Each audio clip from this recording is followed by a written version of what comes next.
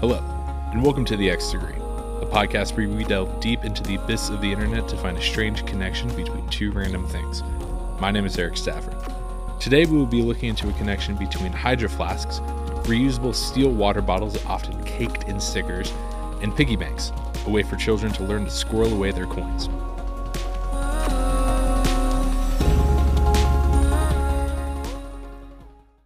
Alright, has anyone else noticed people drinking a lot more water lately?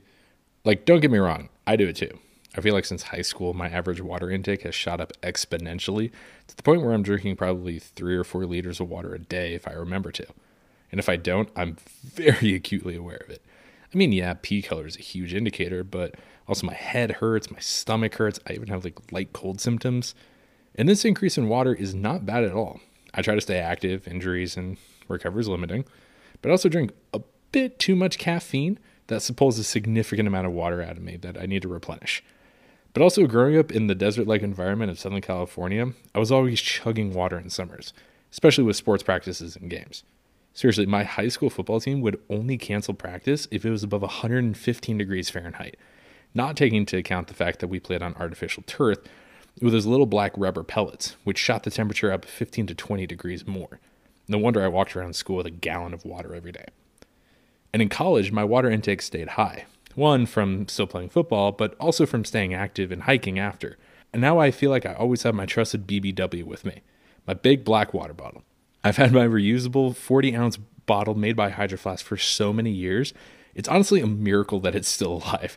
Seriously, the amount of dents and scrapes and gashes I've given it should have broken the vacuum seal ages ago, but I've only had to replace the lids a couple times, which is a testament to Hydro Flask as a manufacturer. Founded in 2009 in Bend, Oregon, Hydro Flask was a local staple and sold around the high desert in Ski Town until the founders, a couple, broke up and sold their shares. The company was then bought and rebranded until they were purchased by Helen of Troy Limited in February of 2016, coincidentally around the exact time that I purchased my bottle. Now today, Hydro Flask occupies the water bottle and food storage products market and is manufactured in China using a double-wall vacuum insulation that keeps the contents either hot or cold. And as I'm looking into it more, apparently there's a thing called Visco girl subculture thing that made Hydro Flask like really popular in 2019, 2020. I honestly have no idea what the hell this is, and every day is a constant reminder that I'm no longer part of the culture-generating generation, and me and my other late millennial peers are slowly seeping into the background of irrelevance and will be forgotten and overshadowed by all things new, hip, and young. But hey, at least my Hydro Flask has a ton of cool stickers on it. But because it's a cool name and I always love learning who actually owns companies I love and use, let's look at Helen of Troy Limited, a publicly traded design and marketing company covering homeware, health, and beauty products. They began operations in 1968 in El Paso, Texas, in wigs and other hair salon products. Over the years, they have purchased OXO kitchen tools, Pure water products, Honeywell, Vicks, Brute, and Revlon. And of course, as a large multinational company, they are operationally headquartered in El Paso, but have their official headquarters in Bermuda for taxes. But other than the fun world of looking into corporate parent companies that we love to do on this show, I also wanted to follow Helen of Troy Limited to look at, well, Helen of Troy, the face that launched 1,000 ships. Depending on who you learn the story from, either a damsel in distress kidnapped by a guy in a silly hat, or a floozy who left a great king for a guy in a silly hat. Either way you read it, the stories, Paris is a douche. But let's do a quick recap of the Trojan War because, why not? I love me some history epics. A long time ago, in a far-off land called Turkey, there lived a prince named Paris, who, for some reason, 3 goddesses deemed worthy to hash out an argument for them. So one day, Athena, Hera, and Aphrodite appeared to Paris and asked him which one was the most beautiful. And of course, the goddesses being Greek gods, they were petty and promised Paris rewards for telling them that they were the prettiest. And so, when Paris named Aphrodite the most beautiful, she promised him the most beautiful woman in the world. Unfortunately for Paris, the most beautiful woman in the world was Helen, the wife of King Menelaus of Sparta, and who had a large political apparatus around her for being the most beautiful woman. Helen had previously been abducted by the hero Theseus, the Minotaur slayer, and her dad, Tyndareus, was not ready to have this happen again. So when Helen was of marrying age, there was a competition of gifts of who would take her hand in marriage. but because he feared retaliation and all-out war over his decision, Tyndareus enlisted the wise-ass Odysseus to help him solve the problem of picking a husband without war. So, a pact was made. All the suitors had to swear an oath to the others present that they had to protect and defend whoever was chosen because of how hot Helen was.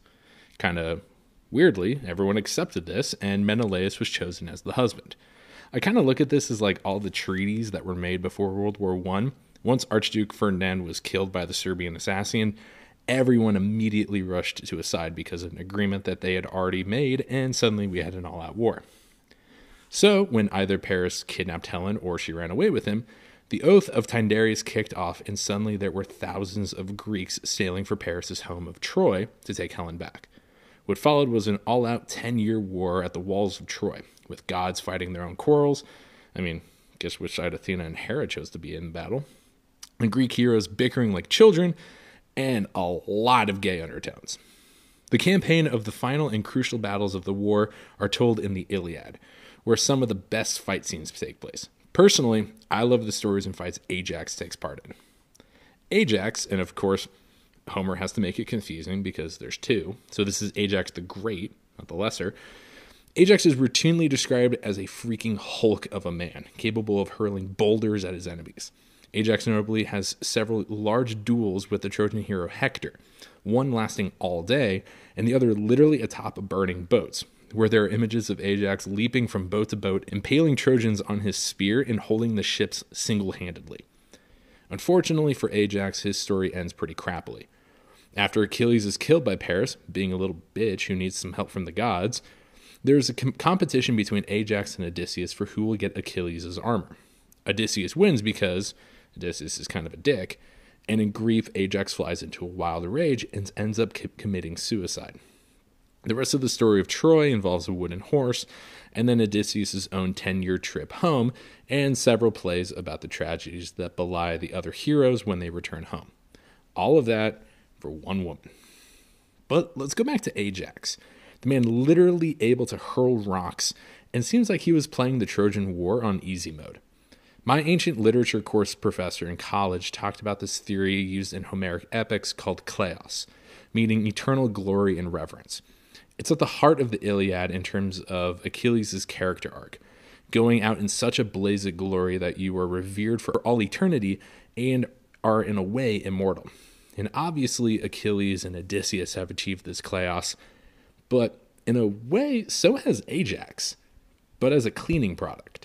But unfortunately, we were only going to use Ajax's kleos to hop to another figure in our popular cleaning culture, because Ajax the product was Colgate-Palmolive's response in 1962 to Procter & Gamble's 1958 smash hit, Mr. Clean. Mr. Clean is the mascot for and the name brand for the all-purpose cleaning products that has a kind of interesting history. Like we saw before, Mr. Clean has been around since 1958. And in advertisements was originally played by a live-action actor. But today, Mr. Clean is a cartoon that in one Super Bowl was pretty over-sexualized. And in his years as a mascot, he's been confused as a genie because he's bald and has a single gold earring. His first name is technically Veritably, and he has like a full song jingle that I will not subject you guys to here. But like most mascots and products, Mr. Clean is known all around the world as different names. I'm kind of reminded of Mr. Sparkle from The Simpsons. In Spain, he is Don Limpio, Meister Proper in Germany, Mr. Proper in most of Eastern Europe, China, and Scandinavia, and in the UK and Ireland, the product is sold under the name Flash, but without the mascot of Mr. Clean. And it's even cooler because the advertisements use a spoof of a Queen song, but unfortunately, it's kind of one of their weirdest songs.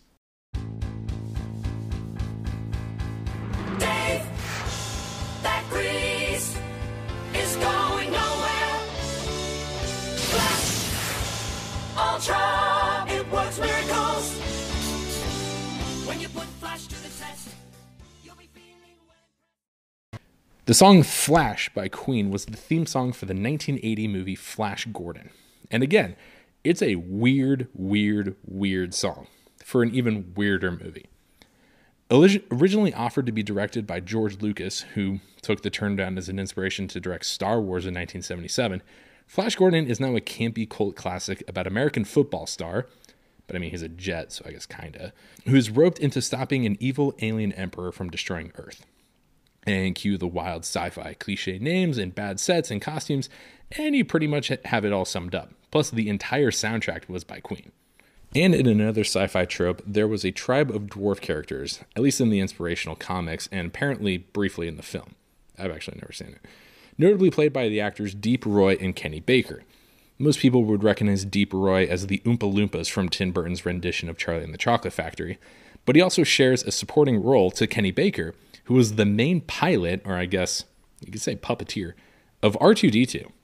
Yeah, in the Star Wars movies, even the new ones, R2-D2 isn't a remote control droid. There's a dwarf in him piloting his moves and making his head spin. Again, in the most recent trilogy too, I think that's just super cool. Deep Roy and Kenny Baker were also Ewoks in Return of the Jedi, along with Warwick Davis and several other notable dwarf actors, namely Jack Purvis, Mike Edmonds, Malcolm Dixon, Debbie Lee Carrington, and Tony Cox. On the IMDb page for Return of the Jedi, there are 73 credited roles for Ewoks, including the named ones that, of course, Star Wars nerds have figured out. And all, if not most, of these Ewoks were actually portrayed by dwarf actors, which makes sense. Ewoks are about 3 or 4 feet tall, and from what I can find, all of the Ewoks not played by adult actors were played by children. Which got me thinking of another film that seemed to be a common role for many dwarf actors, the Munchkins in The Wizard of Oz. The generally agreed upon final tally of actors who played Munchkins is 122, with about 12 or 14 child actors rounding at the cast. Back then, paying people and giving them credit was kind of an aside thing. And everywhere I look, I found nothing but stories about dwarf orgies, crazed drug parties, and sexual assaults of other dwarf actors, and even of Judy Garland, surrounding the truly astounding number of actors that they got to be in this film. And while this seems like the stories we have all heard, especially about little people, there always seems to be an impish, hedonistic, immature, and impulsive cliche for dwarves and dwarf actors. In popular culture today, Wee Man from Jackass kind of embodies this, Mini-Me from Austin Powers. Even Tyrion in Game of Thrones is seen as conniving and a lustful monster, but he actually isn't. And in a New Yorker article I found by Matt Weinstock, many of these stories about the Munchkins are totally debunked. And a closer look into how many of these actors got to MGM and cast as Munchkins is really explored it's very surprising. When the film was being produced in 1938, many of the actors who played Munchkins were part of traveling dwarf troupes, circuses, and vaudeville acts. Most were a part of the troupe Singers Midgets. And I am not going to use that term ever again here. And here is where a lot of the sticky ethical questions arise, because many of these people were sold into these troupes as children, but some joined on their own volition. And throughout history, there are infinite stories of people exploiting dwarves for comedy and entertainment purposes, but also many have had lucrative careers doing this work. Obviously, as an exceptionally tall person, I can't even begin to imagine the life as a dwarf. And honestly, I have no place to. How others live their lives is up to them and not my place to intervene. But just out of curiosity, and because I am ultimately using this as a stepping stone to get to piggy banks and out of this ethical dilemma, I was curious about some of the historical figures in dwarf celebrity, which led me to Commodore Nutt and General Tom Thumb. Charles Sherwood Stratton was born on January 4th, 1838, and by the time he turned 21, he only stood 2 feet 10 inches. At age 5, Stratton began touring with the notorious huckster and novelty peddler P.T. Barnum. Early on, Stratton quickly learned acting and comedy and began to draw massive crowds on tour with Barnum, where he began to perform under the name General Tom Thumb, even performing in front of Queen Victoria in 1844. As Stratton's career continued, his clout as an actor, singer, and dancer gained him a serious reputation as a professional entertainer, and Barnum expanded his reach past just the freak show exhibit of a dwarf. Closely behind Stratton followed George Washington Morrison Nutt, who was hired by Barnum to join his American Museum in 1861. We'll get back to the museum in a minute. Nutt began his entertainment career in a New England circus. In 1861, P.T. Barnum visited the circus and was disgusted at the appalling conditions Nutt was living in. He hired Nutt and his brother at the age of 13. The contract they signed mandated that Barnum not only employ the Nut Boys, but also clothe, feed, and educate them, to which Barnum eagerly agreed. And by the end of their first 5 years of their contract, both boys were earning $30 a week. Now, a little over $1,000, plus 10% of all sales of their related merchandising. Nut fell deeply in love with another Barnum employee, Laviana Warren, but unfortunately for him, she was in love with Charles Stratton, General Tom Thumb. The wedding between Laviana and Stratton took place on February 10th, 1863, and Barnum made Nut stand in as the best man, which is kind of a dick move. And to add to Nut's torture, the wedding party then toured the world per Barnum's MO. When the party returned to the U.S. in 1872, they were all exceedingly wealthy. But soon after, Nut and Barnum agreed to head in separate directions, and Nut traveled west, performing in theater troupes on the West Coast until his death in 1881. But now I want to turn to the mastermind behind these two men's careers, Phineas Taylor Barnum, the Prince of Humbugs. Growing up in Connecticut in the early 1800s, Barnum had several odd jobs as a young man, from auctioning books to real estate speculation to running the state lottery, and even starting a newspaper in 1829 called The Herald of Freedom. In 1835, he began his sideshow career in New York when he purchased a blind and mostly paralyzed former slave named Joyce Heth, whom another huckster was touting as the 161-year-old nurse of George Washington. Yep. P.T. Barnum literally bought a person. And in a kind of a fucked up way, he made it legal because New York had already abolished slavery. But he technically leased the woman until she died. And after which he publicly hosted an autopsy of her. Do you guys hate this guy yet? Because I kind of do. In 1841, he purchased Scudder's American Museum, a menagerie and spectacle piece where he rotated live acts such as dwarves like Stratton and Nut, people with giantism, stuffed exotic animals, miniatures of cities, magicians, and a rooftop garden with hot air balloon rides. In 1842, his first credited hoax, the Fiji Mermaid, was on display. It was a fake taxidermy skeleton of a monkey with the lower half of a fish. And notably, he promoted tours of the Swedish opera singer Jenny Lind. And when he was 60, he opened P.T. Barnum's Grand Traveling Museum, Menagerie, Caravan, and Hippodrome, the first circus to utilize the rail system to travel. He soon merged with James Bailey and James L. Hutchinson to form Barnum and Bailey's Circus. And amid all of that, he went into politics.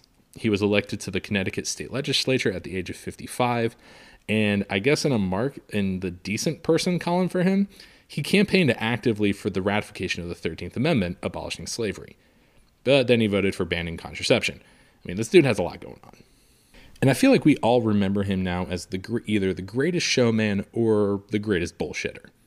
Although there is literally no proof of it, he is commonly credited with the adage, "There's a sucker born every minute." And after even a little dip into his life, it doesn't seem like it would be far from the truth for him. But nowadays, he's used as a caricature of the huckster showman with a thinly gilded circus show and that rips people off. And one of my first introductions to this cliche was the character P.T. Flea from the 1998 Pixar film A Bug's Life.